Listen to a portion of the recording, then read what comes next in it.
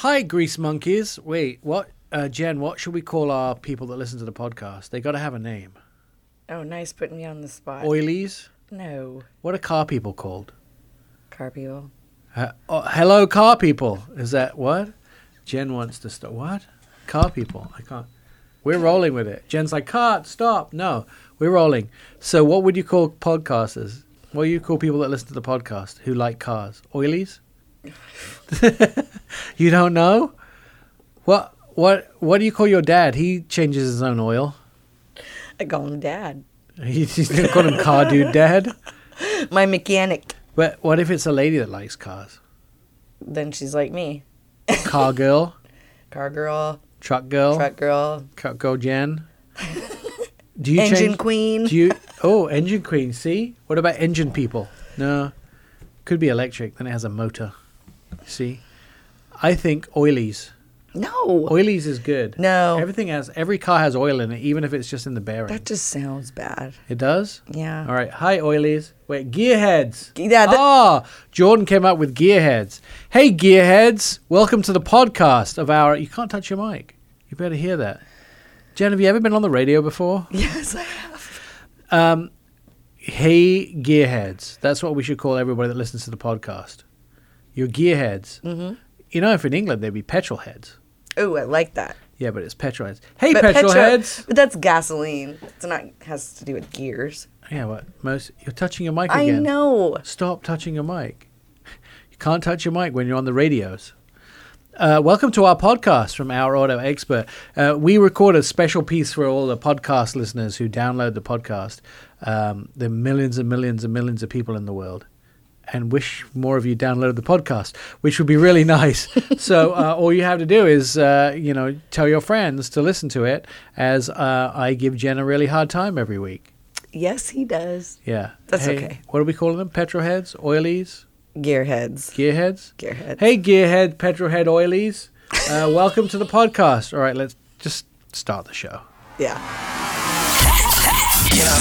This is the Our Auto Expert podcast. Find us on air, online, on mobile, and on your smart speaker. Please subscribe at ourautoexpert.com.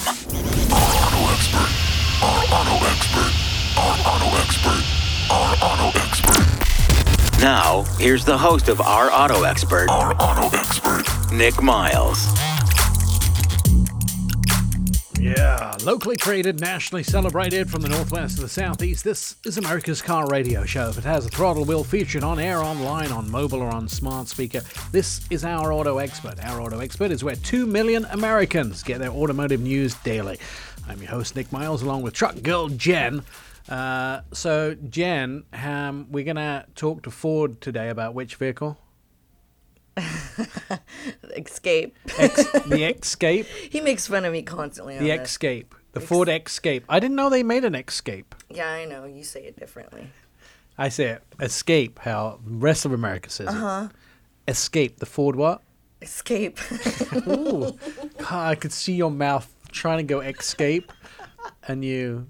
I don't know if Escape is actually... Jordan, is Escape a word? No? I don't think so. Yeah, whatever. Today we're talking to Ford about a made-up vehicle, which Jen just made up, that they don't actually make. I think I need to escape. Escape. No, not Escape. Escape. My spouse says, what do you say? A former cape? Escape. Oh, God, go away. Not Escape. Escape. You say funny things all the time, too. Because I'm funny. Uh-huh. Are you funny? Mm-mm. You're funny peculiar. My dad would say, you're funny peculiar. The Ford Escape. Yes. Got a packed show for you. By the way, GM delivered their first ventilator. Yes, they have. And which is awesome. I see there's pictures of it online of the first ventilator. I worked in medicine for 7 years. I don't remember ventilators looking anything like this. It looks like a gas can, a blue gas can, attached to a black gas can. Mm-hmm. That's a ventilator. Isn't that amazing? Honestly, I had no idea this is what the ventilator... I'm not familiar with all kind of ventilators. And I didn't work in the ICU. I worked in the ER. so I'm not familiar. But the GM ventilators assembled by GM and Ventex Systems were delivered to hospitals Thursday night, with more making their way to facilities today and throughout the weekend. This is the first of 30,000 unit orders with the U.S. government. Deliveries which went to hospitals in Chicago and Olympia Falls, Illinois, are a milestone for the two companies that launched an effort less than a month ago to make these ventilators for hospitals during the COVID-19 pandemic. I think big up to GM.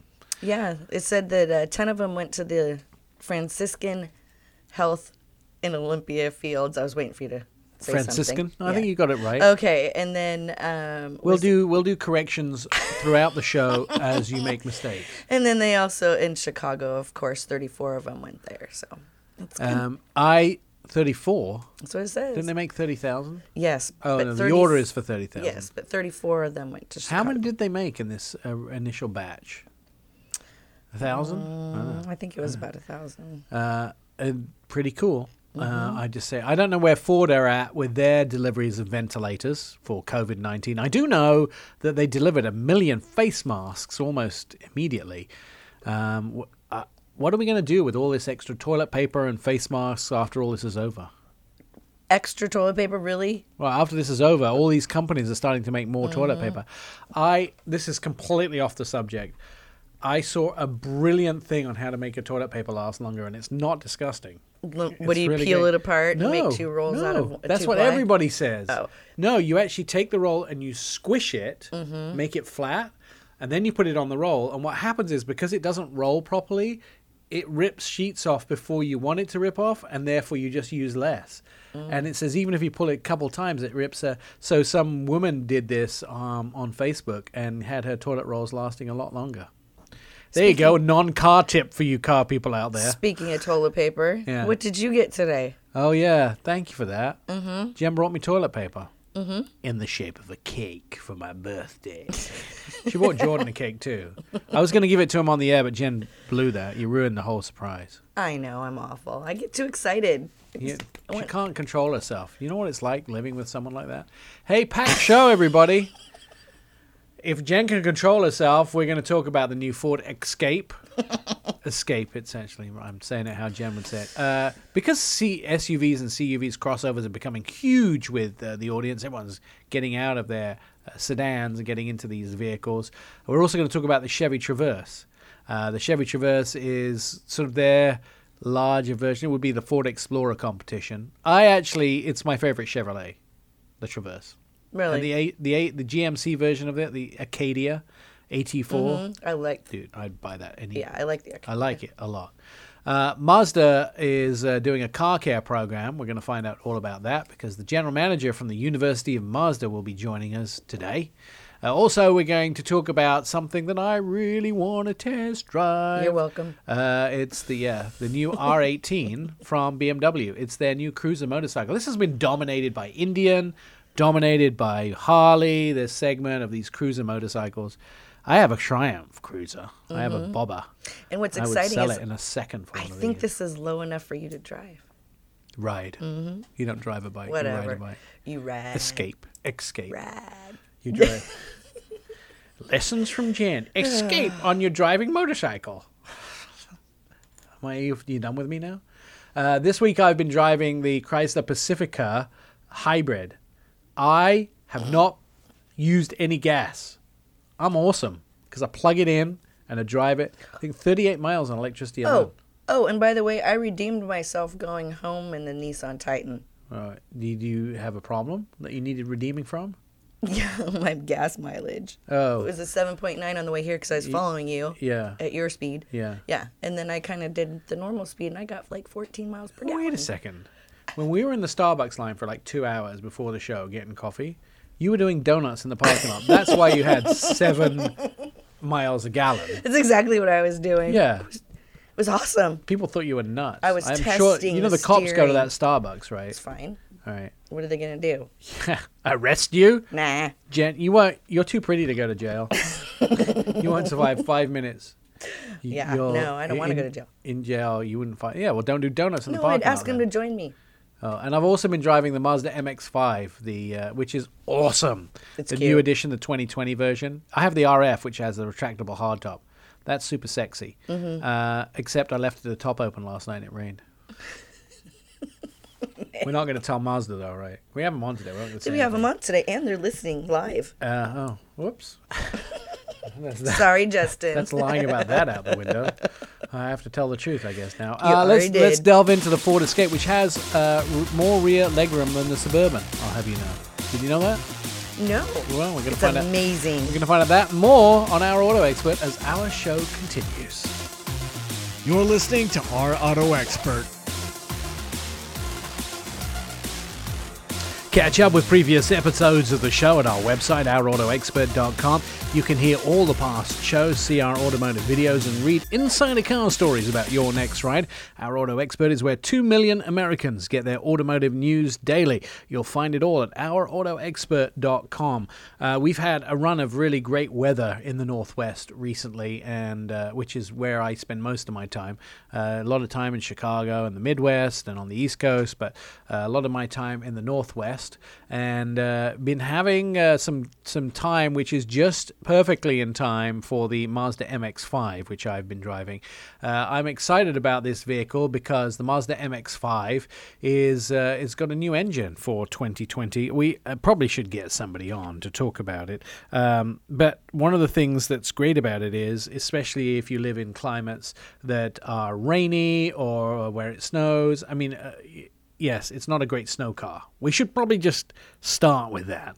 It's a fair weather car, but the RF version is the retractable hardtop version, and that means that you can have it in colder weather and have the heating on inside, and you can have it in warmer weather and have the top completely down. Now, of course, the last few days have been ultimately sunny, so the 2020 MX-5 Miata has been my friend, and I've been driving it around. Unfortunately, I left the top down because I'm jumping in and out of this vehicle. There are, by the way, a bunch of 6 different trim levels in it, which I think are amazing. 181 horsepower. It starts around $26,580. It weighs around 2,300 pounds to 2,400 pounds, depending on how many bits and pieces you have added to it and what sort of model you get. And it does come in a 6-speed manual or a 6-speed automatic. I have the automatic. I used to be a huge fan of manual vehicles, by the way, but I jumped more into automatic vehicles because, you know, we get caught in stop-and-go traffic if you live anywhere in a metropolitan area. And I don't get out onto roads that often to drive these vehicles. And after a while, you're sitting on the freeways with a manual transmission, and it's really a pain in the backside.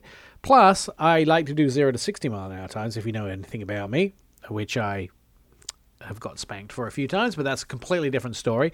And 0 to 60 mile an hour times are now faster with automatics. The technology of these automatics, once we started to get up to 7, 8, 9, 10 speed automatics, the 0 to 60 mile an hour time, you can't shift that fast in a manual version. Like manuals are like 6 or 7 speeds is about as much you can. 4, 6, 5, 6 or 7 speeds. 6 speed is about comfortable in a manual. But with the automatics, you can just plow through those gears much faster. You have 10 gears, much quicker than you can shift manually. And so ultimately 0 to 60 mile an hour is much easier in an automatic.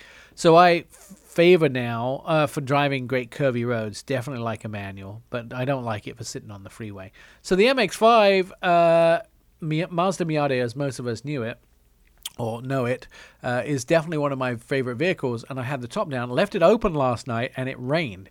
But it doesn't seem like the car got that badly damaged on the inside. So I'm not too sad about that, but I hasten, it's a loaner, obviously, from Mazda, or it's a test vehicle. I'm not sure I'm going to go and tell them that I did that. It didn't rain, by the way, viciously. It sprinkled a little bit first thing this morning, so I actually got that. The difficulty is my spouse does not like convertibles because it's never warm enough to drive a convertible. So I can't ever have the top down if there's more than one of us that ride in the car. Turn your microphone on. Just do what I do. What's that? Put the heat on. Yeah, I know. You would think that would work, right? Yeah. It doesn't. You got the heated seats. You got the. By the way, Mazda are offering 0% financing on this vehicle. It's still it went through a major refresh a couple of years ago. It's still mostly the same car. The Fiat 124 is the same vehicle as well. Mostly the same car, but it's a lot more fun to drive. It gets up to 34 miles a gallon on the highway. I will tell you too, so they have this color option when you build the vehicle. If you go to the Mazda website and you build a Mazda MX-5 or a Miata, what you're going to find is when you build that vehicle, that red color is quite an expensive option. Somebody mentioned to me the other day it was in 3 different. It was $4,000 more. I'm not sure it's that much. Wasn't that because it's the special one? Yeah, With the flex so same Mazda. way? I think they did it on the Mazda 3 like 2015 or 16. And with that vehicle, they had to come up with a new spray nozzle head for their paint because it had bigger, I think I'm right in saying this, it had bigger metal flecks in than most of the paint does. And so they had to come up with a new spray head, and it's electronically sprayed, so all of the metal pieces lie in the same direction. So as you walk around the vehicle, the color changes. Yeah, and Different shades of red. I ran a paint department, and that would be very difficult to do. Yeah. So Normally kudos to them. those pieces sit. Things are falling off the desk. Yeah. Normally things. Nick is trying to destroy the studio. Sorry. Yeah, that's all me. It's all my fault. So what are the trim levels? The Sport, which is kind of the base trim level, that sort of has the 181 horsepower engine in it, 2-liter. It's an i4, 29 miles a gallon. They all have the same engine in it. And then the second one up is the Club trim level, which is, I think, new. And then the Grand Touring, which is like, whoop, whoop, has all the bells and whistles. Grand Touring you can get in 6 colors. The Club version you can get in 5. And then Sports trim actually has just the 3 colors, the white, black. I think they call it Arctic White, Jet Black Mica, and then the Soul Red Crystal Metallic, which is the famous red color. And then as you go up, you can add you can like the Eternal Blue Mica. I think mica is the name they give those paint colors which have the special painting. And the full specs, I mean, when you get up to the Touring, starts at $30,290. That's the MSRP. I did notice, I've been doing a lot of TV segments, I did notice that you can get, I was looking at a Golf GTI the other day, and I found Golf GTIs that are brand new that can start around $37,000. Brand new, you can get them between $2,000 and $5,000 off MSRP, brand new, depending on where you go or who you shop around. So car prices are coming down in COVID-19, which definitely is awesome if you're thinking about buying a new vehicle, because a lot of people aren't able to buy it. Right. And they also have like 0% financing, some of them, for 7 years. Yeah, well, yuck. No, thank you. I know, but I'm just saying. You've got to be careful with 0% financing, because a lot of times they build those payments in, so you don't. Did you just swallow on the radio? Oh, it was delicious. I think the Gen swallow. A lot of times, 0% financing, they build the interest payments into the car, so you've got to be careful. That you have to take all your payments and add them up and see how much you're actually paying for the car. I know it's interest, but you're still paying for it. The only thing that's sad about this car is it's a 2-seater. I guess it's just me and a dog. That's basically. And what's wrong with that? Oh, I have a spouse. It's rear-wheel drive, though. That's kind of the fun thing about it is combined 29 miles a gallon, and they do a great warranty on it as well. Bumper to bumper, 36 months, 36,000. Let's try that again, Nick. 36,000 miles on that, which is great. And then the interior, you can actually also get a red interior as well, which I like very much. So, speaking of Mazda, yeah, do you know what the logo stands for? No, is it a bird? I always thought it was a bird. It's the ability to soar to new heights. Oh, it is a bird, see? Mm-hmm. I know. I guessed right. But at least I got it right. Mm-hmm. I want one with a red interior, by the way. You can get the sports tan, the black, or the red interior. I want the red interior. I've never seen a Mazda Miata or MX-5 with a red interior. I'd like to have a red interior. I'd like to, I was Perry... going to say that's so 80s. Is it? Red interiors or late 70s, I should say. Yeah. Red interiors are all the fashion now. Everyone's coming back with red interiors. Camry did it a couple years ago for the first time ever. I think red interiors are sexy. The black that BMW and Mercedes use is so dark. I love black. Oh, yeah. All you need is a German Shepherd. You'll be vacuuming that thing for around 10 years. I have 2 cats. I'm good. All right, coming up, we'll talk more on Our Auto Expert. OurAutoExpert.com is the website. You should go there because there's things there for you to see. All right, bye. You're listening to the Our Auto Expert podcast. This is Our Auto Expert, the show which gives you all the information about cars. Our Auto Expert is on Facebook, Twitter, Instagram, and you can start a conversation with us about anything car related. Just direct messages. It's where 2 million Americans get their automotive news daily. Our Auto Expert and OurAutoExpert.com. One of the best things I ever did, not that I'm a huge motorcycle fan, is take my motorcycle license. And the reason I did that was because my friend Pat, who is a chief engineer at a Portland, Oregon TV station, Fox 12, he got me into it and sort of encouraged me, and I took my test, and I passed. God knows how. But I passed by the skin of my chinny chin chin, and one of the things it did was make me aware of other motorcycle riders. Because when you ride a motorcycle, you really start to see the world differently. Mm-hmm. I've never driven a semi, but I can imagine as a semi driver that you see the world very differently. I was sitting at an intersection in 2009, and the vehicle to my left was a semi, and he had to turn left on a road that went more than 45 degrees. So he had to sort of turn and then come back on himself almost. And as he made the turn, because his light went first, the back end of his vehicle swung out and took the front off of my brand new Range Rover, 2010. Wow. And so, it wasn't mine, it was owned by Range Rover. So I called Range Rover and said, hey, this just happened. And I chased the guy down. It was still drivable. The fender was gone. I chased the guy down and was calling cops. And the cops were like, pull over, stop, pull over. And I was like, I wanted you to get this guy. They go, we got his plate. We know who he is. We'll get him. And I said, well, I'm just following down the road. Here he is. So I pulled over. The cops showed up to where I was, and they saw the car and went, holy cramoly.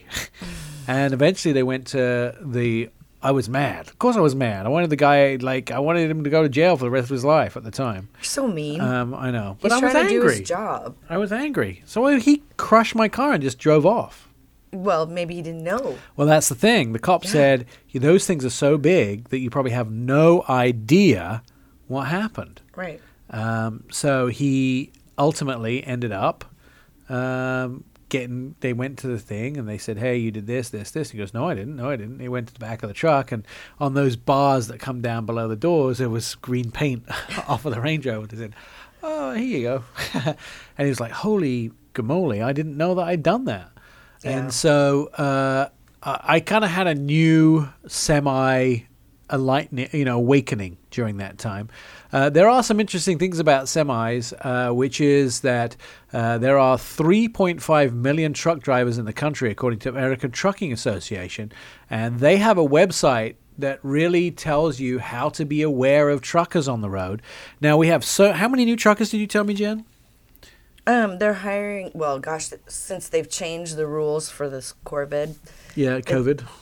Here we go again. Escape, COVID, COVID, yeah. COVID-19. They have hired 150,000 truck drivers. New truck drivers. New. And they're expanding their hours from the normal, 10 hours a day? Now I think it's up to 12. Yeah, because we need our Amazon packages delivering. Apparently. Or our Walmart packages, or our Target packages. Or right, and a lot of them are getting sick. So that's... Yep. So this is what everyday drivers that are out there needs to be aware of. Yeah, so you need to sort of understand there's a lot of new semi-drivers on the road. Even now, there is more than 250,000 accidents between passenger cars and 18-wheelers that happen every year, with auto drivers contributing over 70% of those crashes. So it's not the truckers' faults necessarily. Many of these collisions can be avoided and fears reduced if drivers knew how to share the road safely. I've seen some people do horrible things, especially on freeways.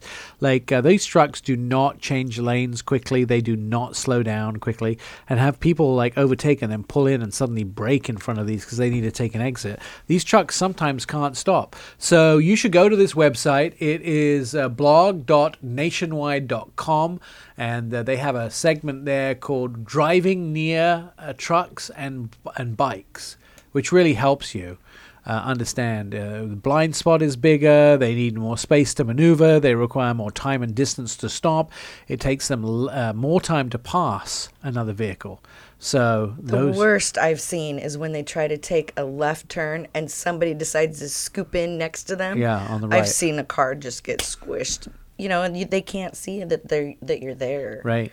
So very dangerous. Yeah, so please share the road if you want your packages and your groceries and everything to arrive. There is a charity based on the East Coast of the United States that tries to help truckers with health insurance to keep them on the road. A lot of time they buy the basic health insurance that just covers them from the state that they live in.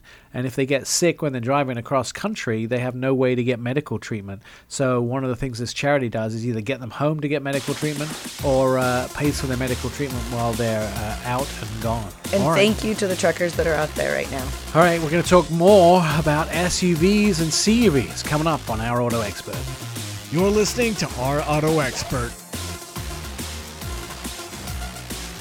Your smart speaker can be your radio. Just say, hey Google, hey Alexa, hey Siri, play Our Auto Expert radio show. All the previous episodes of the show are also available on podcasts.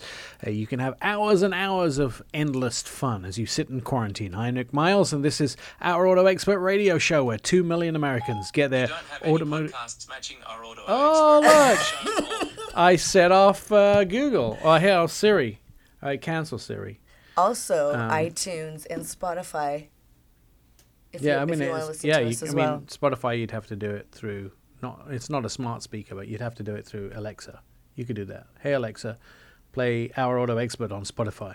Yeah. Anyway, 2 million Americans get their automotive news daily from Our Auto Expert. It's my favorite Chevrolet. You probably think the Corvette C8 was my favorite. It's probably your favorite. No, isn't it's it? Mine. Is it? Mm-hmm. I like it very much. But you know what I like even more? A 57 Corvette. No. Oh, sorry. That'd be talking about me again. The Traverse. The Chevrolet Traverse. And joining us on the phone is Shad Melch to talk about it. Shad, we've had to sit back and wait for this vehicle for a little bit longer because COVID-19 pushed the release of the new Traverse back a bit, didn't it?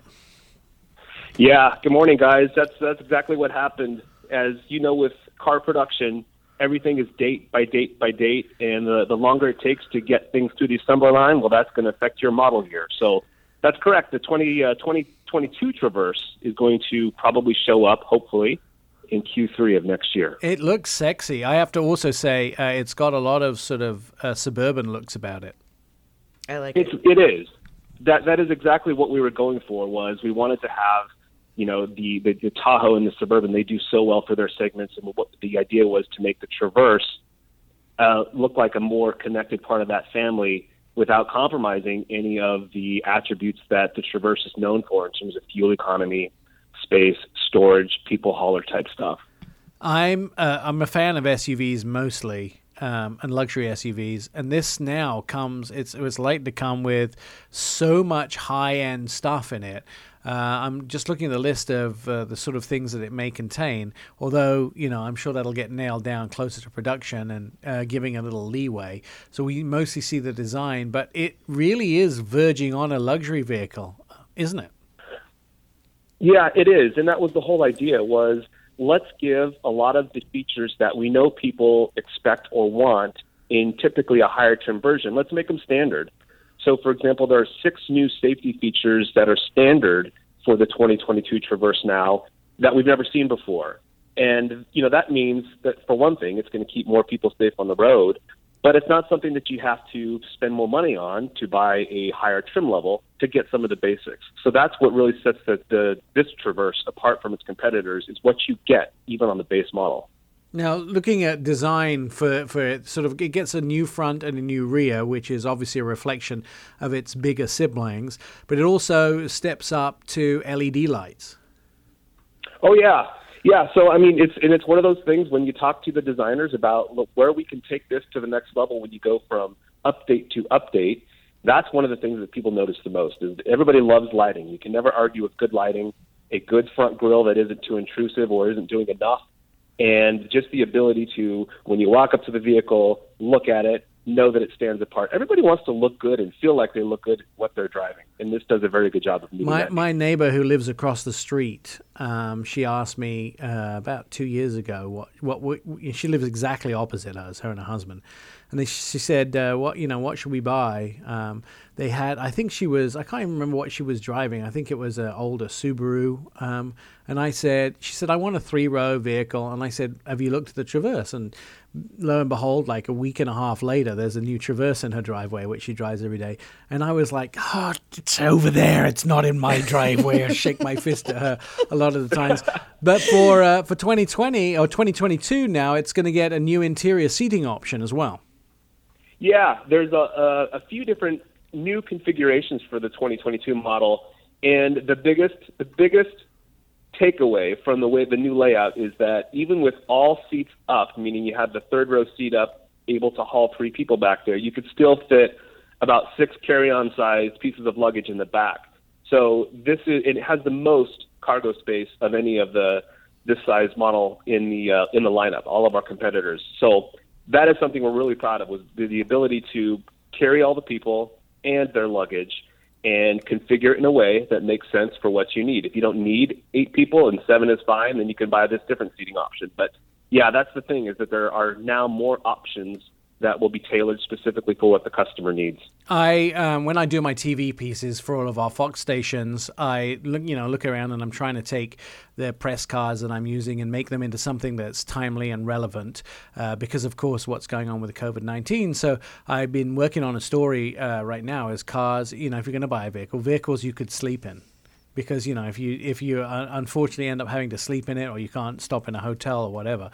And then when I read the fact that this has this massive dual skyscraper 2-paneled power sunroof, which is, and a sunshade that goes across it, you could lie in the back of this at night and look at the stars. There you go. Yeah, dual purpose. 2 big pieces of glass above your head. Yep. It's not only my new Chevrolet, it's also my bedroom. Apple CarPlay, Android Auto, all the usual stuff. The screen, is it getting bigger this time around, or how are we talking about infotainment system? Yeah, the screen in front of the driver is bigger. It's now 8 inches. And actually, you mentioned Apple CarPlay and Android Auto. What's new is that they're now wireless. So you do not have to plug them in to get them to power up. So yeah, it's wireless charging. So the idea is you really do not have to pick up your device at all while you're in the car. We like that part. And then you talked about cargo space, best in class, and also more USB ports, and so you can put iPads on charge or whatever if you have kids in the back row.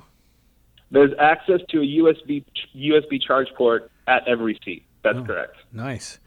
So kids can stop complaining. You don't have to turn around and slap knees anymore. You can just say, put your iPad in charge and deal with it. You talked a little bit about the safety features. Do we know what some of those new safety features are that have never been seen before? Well, they're now standard. So there used to be options that you had to buy up to. But what comes standard now is the automatic emergency braking, the front pedestrian braking, lane keep assist, and the departure warning. The forward collision alert, which, as you know, as you approach a car a little bit too abruptly, it actually applies the brake for you. And then the auto high beams, where if you're on a dark road, we'll turn on the high beams for you, and then as soon as the car's coming at you, we turn them back down. And then a following distance indicator, which just lets you know when you're trailing too close behind somebody in front of you. Okay, so what's your favorite part of this vehicle? The technology is for me. I mean, I literally work out of my vehicles when I'm driving a Chevrolet, and I have one for my company car. I power up to Wi-Fi, and I work in my vehicles because I'm on the road so much.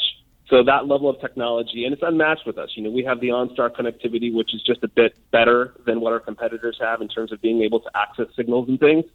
So that's, for me, that's the selling point for me. Awesome. I have to ask you this question. So does this have the vibrating seats in it? Yeah, it's an option. It's an option. Right. So you know what I'm talking about, Jen. Yes, I do. It just sounded funny the way you Shad, said do you ever drive over the line just so the seat vibrates? I mean, it's embarrassing how often I do that. I will tell you, I didn't realize until I had my last Chevrolet out of the press fleet. But you drive along and you'll drive over the line accidentally once, and the seat vibrates on that side where you drove over the line or in the front of the seat. And then you go, oh, yeah, I forgot it did that. And then you keep driving over the line to see it vibrate. It's so much so that you go, maybe this is starting to be a little inappropriate. just because you're doing it, just because you think it's fun. It's like kids who can't stop pushing buttons in cars. Like, choop, choop, choop, choop, choop. I just keep... I know it's embarrassing. It's definitely embarrassing because you just do it because you want to keep. Okay, that's like the seats with the bolsters that fill up when you go around corners. Yeah. They make me giggle because I'm ticklish. I do the same thing. I always try not to get the curvy Oh, I'm roads. interested now. We should have you drive one of these to see if you giggle when you go over the line. No, it's okay. We'll call it the giggle seat No. from now on. That was a feature that started in Cadillac and then went throughout the GM lineup. But it was probably one of the most brilliant pieces of engineering ever because more and more when beeps and things happen in cars, I just ignore them. Unless they're the horrible beeps, like you're about to get in an accident, it's like meh in your face. But a lot of times you're like ding, ding, ding, whatever. My signal's still on. I'll go turn on. But when the seat vibrates, you're like, oh yeah, hi, how are you? Yeah, wake up. Better pay attention to that one, which I think is absolutely brilliant. Why do you think the Traverse is so successful, Shad? Yeah, and it's the third best-selling Chevrolet in the lineup behind the Equinox and the Silverado. And I think it's just because it does a very good job of meeting the needs that most people need. It's the right size. If a Tahoe is just too big for you, this is the substantially smaller in terms of just the way that it feels on the road, but yet it doesn't compromise the towing, the hauling, and the people moving ability. Right. So it's that sweet spot. It's we all know this segment. It's the fastest growing segment in the entire car lineup. People are moving from cars up to crossovers and full-size SUVs, and this is just right there. It's right in that sweet spot. Do you get to choose anything that you want out of the press fleet? You probably can't get a C8, but do you when you get your cars? He has one. And well, what happens is a lot of times with the PR managers, they get a list of vehicles they can have, but you probably have a budget of what you can order, right, Shad? Yeah, well, they send me whatever I have not had. So they try to put us all through the full lineup. Okay. So that we're familiar with product. So I don't get to choose, but I do know that I'll just get anything that's a Chevrolet. I've seen him in the Corvette on Instagram. Well, yeah. So let me ask you this. You live in like the downtown LA, right? I do. So what's too big for you? I mean, obviously it's not big for other people, but what's too big for you to drive around downtown LA? Is the Traverse too big? Because I'm sure you've had plenty Silverados. Oh, yeah. No, I think you're asking the wrong person because nothing feels too big. I love big. The bigger, the better. Probably the most annoying to drive in downtown LA would be like a dually HD Silverado. Yeah. Those hips would probably get in the way more often than not. But I've had a Tahoe. I've had a Silverado. And people just get out of the way. And I think, as much as people, it's not easy to park, but that's my problem. Those are my concerns. I think the Tahoe and the Suburban are sort of like, they're like LA and New York cars anyway, because a lot of the livery services use those. So you're sort of used to seeing those on the road. Do you walk to the supermarket or do you drive? I drive. Yeah, so I have a picture of you in an underground parking lot at a supermarket in LA trying to park a dually. Yeah. I just going through. I was going through my head about that guy. You'll have to go visit him and video him. Yeah, like trying to park a dually in his local Ralph's or wherever he shops. Yeah, that puts a smile on my face. Shad, look, it's always a massive pleasure to have you on the show. Still my favorite Chevrolet. I absolutely love the Traverse, and I'm looking forward. Although I have to wait, I'm I'm looking forward to seeing it next year sometime. The 2022 Chevrolet Traverse is a new SUV. You can see pictures of it by going to the Chevrolet website. It's absolutely gorgeous. Coming up on the show, by the way, we're going to talk about the fact that there may be huge amounts of fleet vehicles dumped into the industry because the sales industry, because all these car companies like Hertz may be going bankrupt. So if you've always wanted yourself maybe a Corvette, you might have a chance to buy one now at a reduced price. All that coming up as Our Auto Expert continues. You're listening to the Our Auto Expert podcast. Locally celebrated, nationally created from the northwest to the southeast, this is America's radio show that has a throttle wheel featured on air, online, on mobile, or on smart speaker. This is Our Auto Expert. Our Auto Expert is where 2 million Americans get their automotive news daily. I'm your host, Nick Miles, along with truck girl Jen. And Mazda North America operations announced it will provide free standard oil changes and enhanced cleaning services for U.S. healthcare workers. Participating dealerships nationwide will work on this. The program, which began April 16th, is not limited to Mazda owners, is available to most makes and models from other manufacturers. The Essential Car Care program, developed in partnership with Mazda Dealer Network, will invest a minimum of $5 million as part of the initiative to help people get their cars cleaned. Chris Reeves joining us on the phone. He's the general manager at Mazda University. So this is a pretty incredible program if you're a healthcare worker, right, Chris? Yes, it is something that I am truly proud to be part of, and I've heard that feedback from many of our employees on this program. What it offers to healthcare workers who are on the front line fighting, something to give back, but also maintaining their vehicle. Tell me a little bit about why you guys at Mazda decided to do this. Mazda's, it's our 100th anniversary, and part of our foundation is, in these times of need, the Japanese culture is to give back.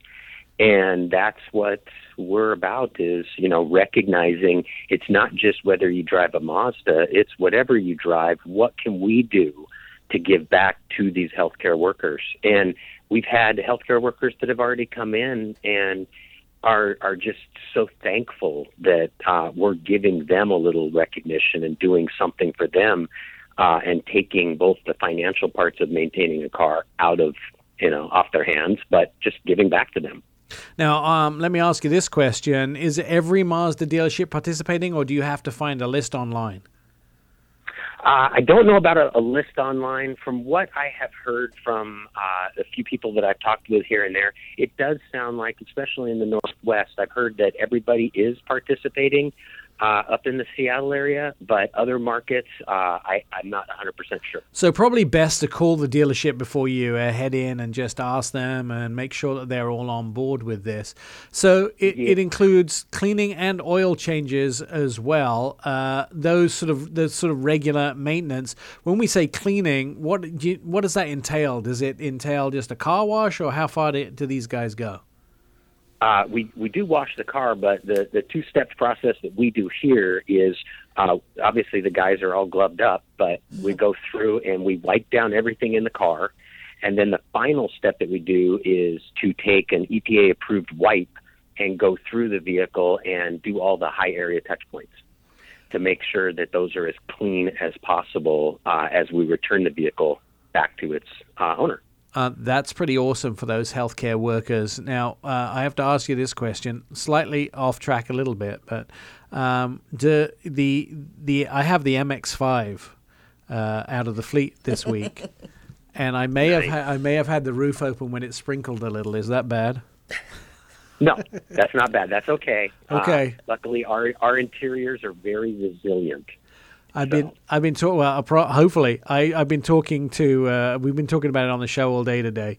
I got up this morning and went, I left the roof down, the car in the driveway, and then it started to sprinkle. I was like, I'm running outside in my pajamas to try and put the roof up. And we've all been there. We've all been there. In the Northwest, yes. We've all been there. I did spill a 2-liter soda bottle once in the back of a BMW convertible, but it wasn't a Mazda.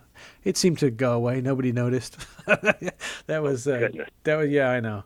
The bad things happen sometimes when you live out of your car or when you're in your car a lot for work. This idea that giving back to Mazda, giving back to the healthcare workers, now the $5 million donation, where did that come from? That came from, I believe, probably part of Mazda's foundation that they have.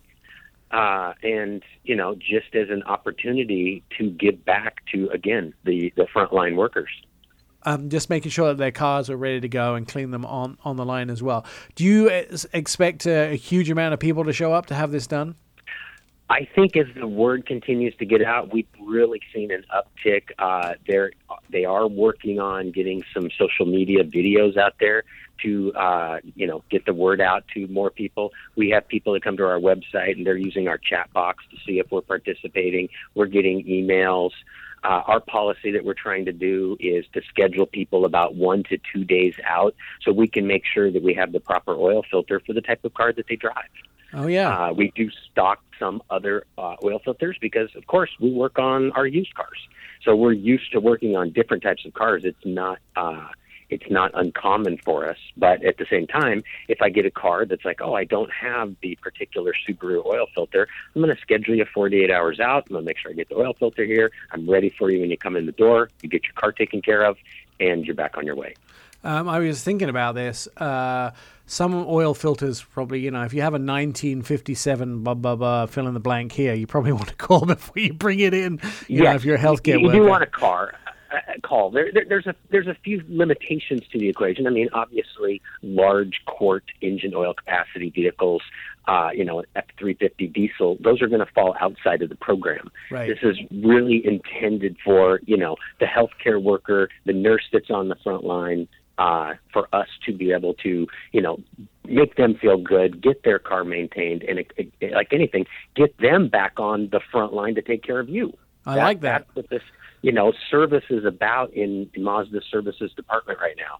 It's an essential service, and we've had customers that haven't been driving their cars for 2 weeks. Guess what? Their battery was already at the end of life. Right. The battery went out. And that's one of the upticks we're seeing a lot of in people in general is battery failures. But, little old ladies calling saying my car doesn't start and the battery's finally failed. Right. And those ladies can't go get their stuff. So that's part of what this whole program is about, recognizing the essential worker on the front line, medical worker, and then also being there for the customers that are in times of need. Right. Everybody else stay home. But if you can't go get groceries safely, you need your car to be fixed and repaired. I mean, there's an old saying we have, lot rot on stuff. And right now there's a lot of cars that are in garages lot rotting. All right, Chris, thanks very much. Chris Reeves talking about the Mazda program where if you're a healthcare worker, you can get your car cleaned and oil changed for free if you're on the front line. More Our Auto Expert coming up. You're listening to Our Auto Expert. Catch up with previous episodes of the show. Our website is ourautoexpert.com. You can hear all the past shows, see our automotive videos, and read insider car stories about your next ride. Our Auto Expert is where 2 million Americans get their automotive news daily. You'll find it all at ourautoexpert.com.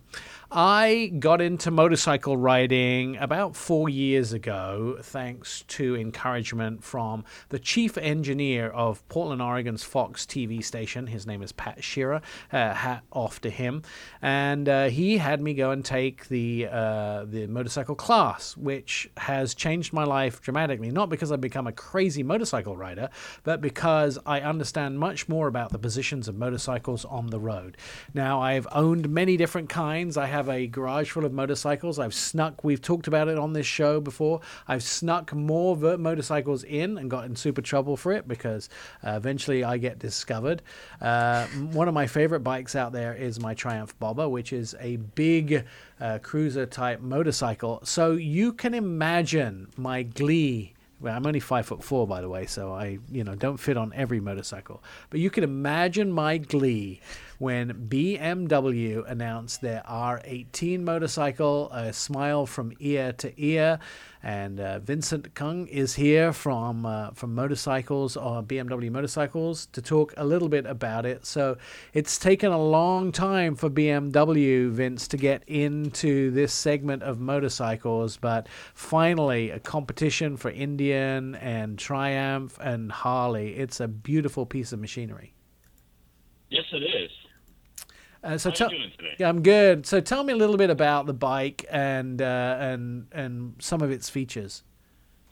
Well, you hit up on a pretty important point here that while it may appear that we took a while to get here, we definitely wanted to make it right. And that's why we drew so much heritage in its design, and we wanted to have a lot of technology in the bike itself when it launched. So all that did come together to create the all-new 21 R18. And yes, it's an incredible bike. We had the good fortune of being with our colleagues in Munich and to see this bike before it came out. And as a motorcyclist myself, that has gotten into trouble too with having up to 34 bikes. Whoa! Wow. I am addicted to the sport. And this bike is a culmination of enthusiasm from all of us on staff here, not just in the U.S., but throughout the world. And our colleagues in Munich know that this is a very much an American segment, of the large cruiser segment, but we have so much heritage to draw from design. So we incorporated it all, and I mean, you've seen the pictures. I mean, it's an incredible. Oh my God, it's beautiful. I got a million questions, so let me start with this. First of all, I'm going to have to wait a while, a year for this. No. It'll be out later this year. Oh, sure. Thank God. Because the first thing I obviously- did, Vince, I have to tell you, the first thing I did when I saw this was I emailed Oleg, who is at BMW and used to be in control of your press fleet, and went, send me, I need, send me. Which I is need funny to write it. because once it came out, I emailed him directly and said, Right. we need you on the air. Right, and so then he passed me to Jay. So Oleg's always saying to me, "Hey, if you want to ride motorcycles, just let me know, and we'll send you some loans up there, and you can ride them." And we mostly cover cars for the Fox TV stations and the Our Auto Expert Network, but occasionally we do motorcycles. And so usually I'll send them, Oleg or Jay a message, go, hey, I really like this bike. And they're like, yeah, you're too short. Yep. You're too short. It's like you have to be at least this leg room to ride it. So pretty much every BMW motorcycle has been, and except for some of the concepts, by the way, but I've seen these motorcycles and I'm too short to ride. Is there another bike apart from this? Yeah, it's like Disney rides. Honestly, there's a line on the wall in my living room. Is this the first one that somebody of my leg stature can ride, or do you have other bikes out there? We do have other bikes. Just earlier this year, we introduced an F900R that we specifically designed for riders that don't have the longest of inseams. And that bike is $89.95, our greatest entry-level real machine at 900cc. Ooh. And this bike, as a cruiser, of course, the segment does love low seat heights, of course, for the relaxed riding position. So it's 27.2 inches. Perfect. And all that weight's down low, so it's very manageable. Yeah. And it's got all the riding legroom, of course, now as you expect from a cruiser, and a nice open-handled bar so that your riding position is comfortable, but you're still in control, too. Yeah, we posted pictures of it on our Facebook, and we got tons and tons of people messaging me and reacting to it. They really liked it. Here's one of the things is, what's going to be the price of the R18?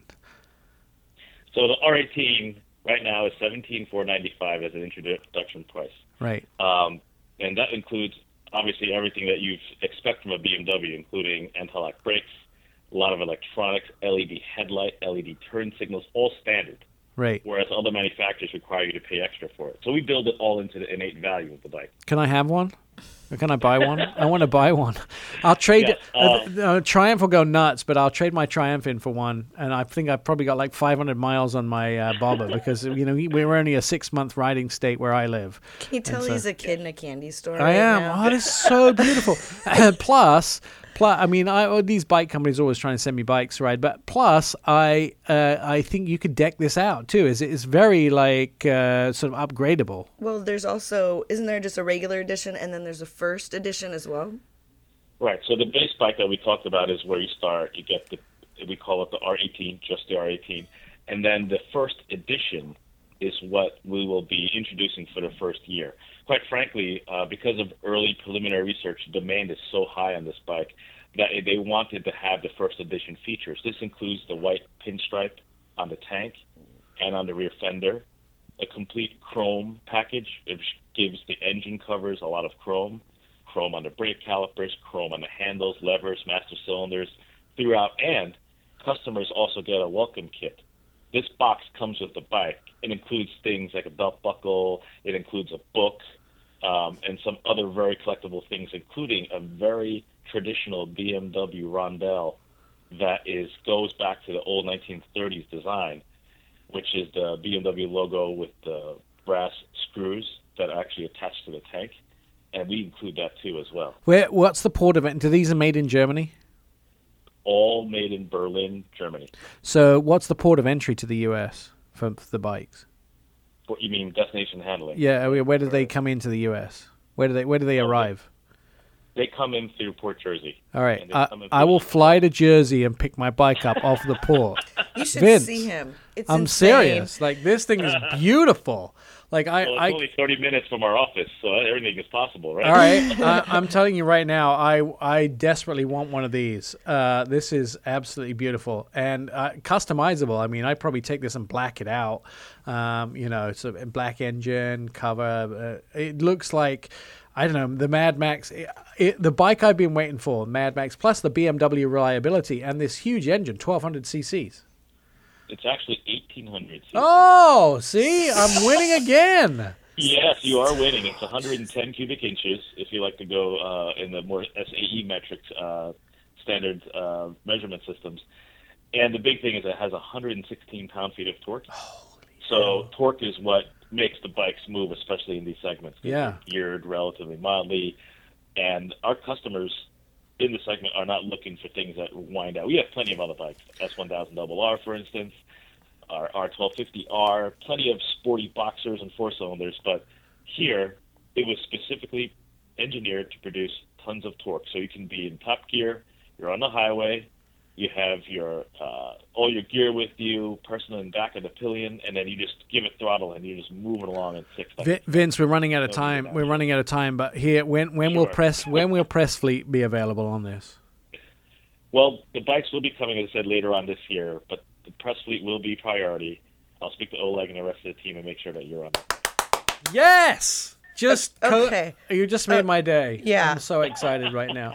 Well, wait, we're running out of time, Jen. So what? Yeah. It's got reverse assistant hillside control. It's got rain, rock, and roll. I read. Yeah, you have to go read it at our website. Yeah. Vince, thank you for joining us. The new BMW R18. My life is complete now. I can move on. Whatever else is next, I want one.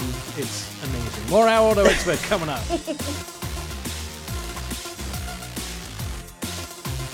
You're listening to the Our Auto Expert podcast. Well, you can find Our Auto Expert show on Our Auto Expert Facebook or the Twitter account or Instagram. You can start a conversation with us, ask car questions, direct messages at Our Auto Expert on any of the social media platforms. Our Auto Expert is where 2 million Americans get their automotive news daily. Joining us as he does every week, Anton Woolman. He's an independent analyst and investor. Things in the auto industry in a tailspin, going down the drain. Cars not being produced, sales not happening, down by 50% or more in certain segments. How bad is this recession hitting the car industry, Anton? Well, it is beyond catastrophic. I mean, we have simply never seen anything like it since World War II, when, as you know, at the end of 1941, automotive production and all spare parts, tires, you name it, was essentially suspended. And we're now in a situation, the likes of which we haven't seen since World War II, when we really didn't have an automotive industry in the United States. So as this demand crisis really cascades down the list here, and everybody and everything, this is like a huge tsunami. Everybody gets hurt. And it's funny, when we look back at what we talked about at the very end of January, or for that matter, even into February, as you may remember, Nick, we talked about this as being a supply crisis where certain components that were made in certain parts of China was going to disrupt production, and that was the issue. Well, how juvenile that looks now with the benefit of hindsight, because production is not going to be the issue at all here once they get up and running here in just a few weeks from now, and then in some cases already are in some places around the world. This is all a demand crisis at this point, and that's a far bigger problem for the industry. So is there any light at the end of the tunnel, or is it just going to be a tailspin forever?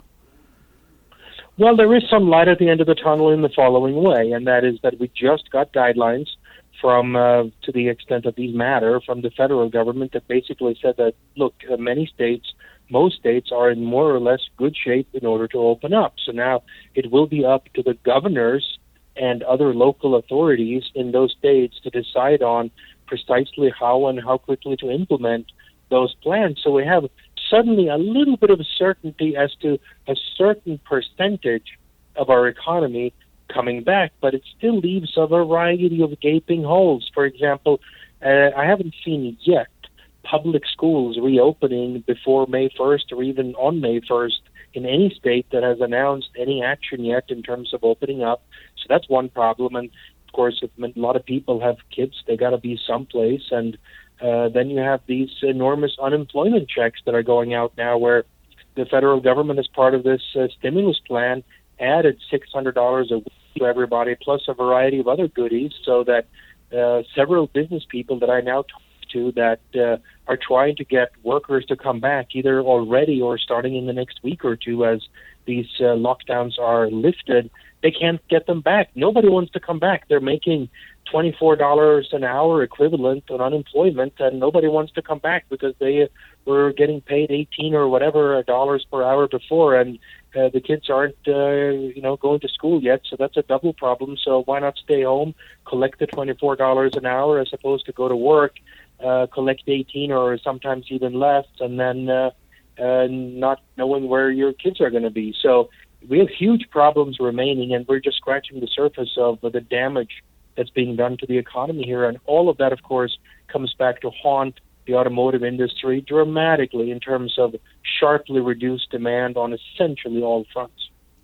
Auto sales in the last minute we have left supposedly likely to be down from 17 million to 14 or 13 million, depending on whether you look at Cox Automotive or whether you look at one of the other automotive predictors. But I think it's going to be worse than that. Oh, absolutely. I mean, if you're thinking 13 million or above, I think you're going to be sadly very wrong at this point. I think that the industry is going to, at best, cling on to the 10 million mark or thereabouts. I think that that's as bad as it's going to get, and that takes us further south than the fall of 2008 and the great financial recession that caused the bankruptcies of Chrysler as well as General Motors. So I think that's where we're going right now. All right. When we come back, I want to talk about something that's going to be a big news story starting on Monday morning. One of the things that's kind of interesting, we touched on it a little bit last week, which was interesting, is the massive amount of fleet vehicles, including car rental companies, that are not being used right now. If you're in Hawaii and you're, there as a rental car person, you probably haven't rented a single car, a minivan or a convertible out of that fleet in a number of weeks now, and that's likely to continue for at least another month or so. Those fleets are losing money. Cars depreciate as they sit on lots. So as we go towards the future, does that mean that some of those cars are going to be unloaded by those rental car companies? The Geek Squad unlikely to probably be visiting your home from Best Buy. Maid services unlikely to be visiting your home in the near future. Does that mean they're going to be selling some of their huge fleets off? We'll find that and more when we come back on Our Auto Expert. You're listening to Our Auto Expert. Your smart speaker can be your radio. Just say, "Hey Google," or "Hey Alexa," or "Hey Siri, play Our Auto Expert radio show." Wait, my phone's going to go off now. Play Our Auto Expert radio show. You see, I told you. and where it's available, you'll find hours of endless fun. I'm Nick Miles, and this is Our Auto Expert Radio Show. 2 million Americans get their automotive radio daily and their news daily from Our Auto Expert, OurAutoExpert.com. We mentioned this slightly last week about automotive rental companies going to be dumping large amounts of fleets into the sales bin of cars that are available around the United States. Anton had predicted that last week, and it sort of came to a reality this week as Hertz are battling not going into bankruptcy. They're exploring the bankruptcy options for obvious reasons. That means all those used cars could be hitting the market. Now, Anton, there's 1.86 million rental fleet cars in the United States. With that and fleet vehicles, how many do you expect to see dropped into the market, and what will that do to the market? Yeah, I expect just over half of those vehicles to be dropped into the market. But here's the way that it works, Nick, in terms of, financially speaking, what is driving these decisions. Then they're driven by these familiar resale values, these residual values that are assigned to cars that are being driven, and you expected price that they're expected to fetch in a year or two. And what happens when a company like a Hertz or equivalent buys literally tens of thousands of cars in some fell swoops is that they are financing them using very particular instruments that have certain conditions written into them, and those conditions include residual value. So basically, if the residual values were to fall dramatically after they have made these purchases, then these financing instruments start to trigger essentially default clauses. It's almost like you take a mortgage on your house and suddenly you're not paying your real estate tax, and then suddenly the mortgage company comes back and says, look, you're not paying your real estate tax. That now triggers your mortgage to be in default. That's the equivalent of what we're seeing here in terms of these rental car companies such as Hertz being hit very, very hard when the values of these used cars are dropping like a rock. And that is going to reverberate around the system. So we may think it's good as consumers because all of these cars are, of course, going to be dumped on the used car market, dramatically pushing down used car prices for those of us who are in the market to buy a car. But of course, it hurts those who will ultimately try to sell a car. And then, of course, it hurts new car prices too, because when you're considering buying a new car, you're also looking at, well, at what price can I buy a gently used one? So this will, of course, put pressure on the discount levels in the regular new car market as well. There's two very important things here that we need to talk about. One is there is only so many people that are considering buying a car this year, new or used. So there is only a fish pond of a certain size. And that means that ultimately, if we are exceeding the fish pond with the number of vehicles available, you could be looking at suddenly a real tumble in prices. Car market, the second question is car market is down 12 to 15% already for used cars in the United States. Are we expecting it to drop a lot further, and where do you think the bottom of the pit is? Oh, I think this is, you like to call these things a double whammy. They're a triple or a quadruple or a quintuple whammy because the equation is being hit from all sides at this point. We have, of course, appetite in general for new cars falling because people just don't have enough money. And then we have the cars that are sitting on new car dealer lots, both the new ones and the used ones. And then we now have the influx from all of these fleets that are going to have to dump their cars. That's another 1 million and change number of cars that are coming in. So all of these things combined point only and squarely only in one direction, and that is that prices across the board must drop in order for the market to clear. And, you know, we can't really put a precise number on it. That's really impossible at this point. But we can clearly say that, I mean, if to the extent that you're at any of these entities out there, whether you're a rental car company or a regular car dealer or some other fleet owner that needs to get rid of X number of cars, I don't think you've had yet come to the cross with respect to how far low you have to go in order to get rid of these get rid of these vehicles. So I think that the bottom is nowhere near reached at this point. I think we're just starting to scratch the surface. We hear every day now about, there are big car discounts here and there. Look, I've seen these car discounts so far, and they're roughly at the lowest level that they have been in a couple of years. When, at the end of the year, you see a sale from the big three. Every pickup truck is advertised, there's some headline number, 14 grand off or equivalent. It's roughly the same type of numbers we're seeing right now being advertised. So I think that they're going to have to go a lot lower than the lowest point at which they have been in recent memory, and I don't think we're at all near there. I think this all of these values of all these used cars have to go down another 20% or so. I think also there's different varying portions of this price fall as well, and for several reasons. Obviously, sedans are not as popular as they used to be. Americans gravitating towards SUVs before the COVID-19 crisis. That even more so now, after the crisis has set in about a month or so, Americans looking at changing to SUVs and trucks just because they are expecting to have to use their vehicles for a lot different lifestyle.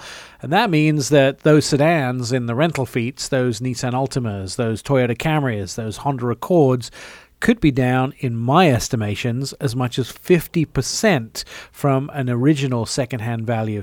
Less so with trucks and SUVs and minivans. They'll probably become more popular as the single-family vehicle. But there's other levels to this as well. I went out and did some research this week. A Golf GTI in the Autobahn edition, MSRPs for around $37,000. I found them between $2,000 and $5,000 below that for sale right now on dealer lots, and this tends to be a fairly interesting sought-after vehicle. If that's just a scratch of the surface high school researcher doing his research into a news story, it could be a lot more than that. So I'm expecting that to fall. Let's ask about the shutdowns impacting the timing of new vehicle debuts, because we just had Shad on from General Motors who tells us that the brand new Chevrolet Traverse is now going to be postponed until later this year and will be a 2022 instead of a 2021. But that's just one of many brands now having to put off their launches until next year. That's right. So it is clear that the sheer logistical difficulty to make things happen on all levels of the equation for the very, very near term means that some of these things that were going to come out here by the end of the summer, first being unveiled, and then there's some sort of broader introduction, and then they go into production, and then eventually hit dealership near the end of the calendar year. Those things are definitely going to be pushed out, and in some cases, we've got vehicles that are already talked about for well into calendar 2021, where we are already hearing about some slight delays of 2 or 3 months. I think these things are to be expected, but we've seen examples recently from both Ford and FCA where it's going this way, whereas at least one company has been adamant about one of their key staples, in fact, their key number one staple by far, at least in the U.S. market, is on track, and that would be the Nissan Rogue, which is Nissan's best-selling vehicle in the United States.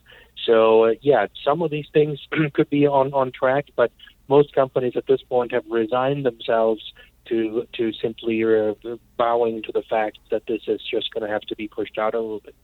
I looked at some pictures online of the new all-electric Polestar 3, which I agree with you, looks really, really good. It almost, and maybe I'm being sacrilegious when I say this, it almost looks like what the Tesla Model Y should have looked like, but didn't.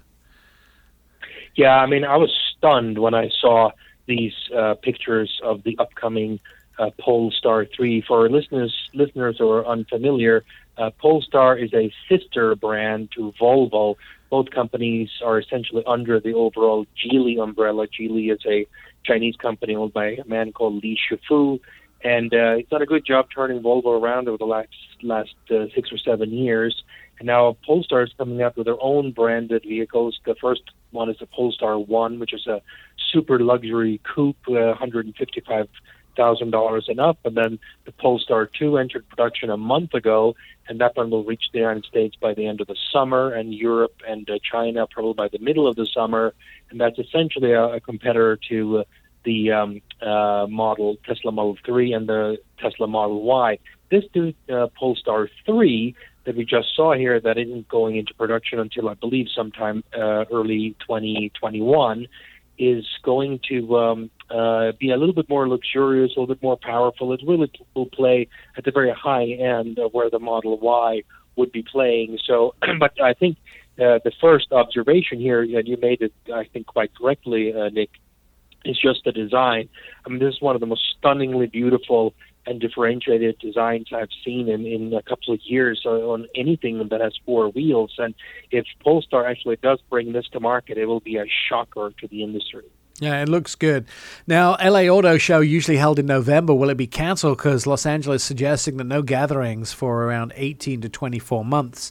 In that case, it wouldn't be until the 2021 show.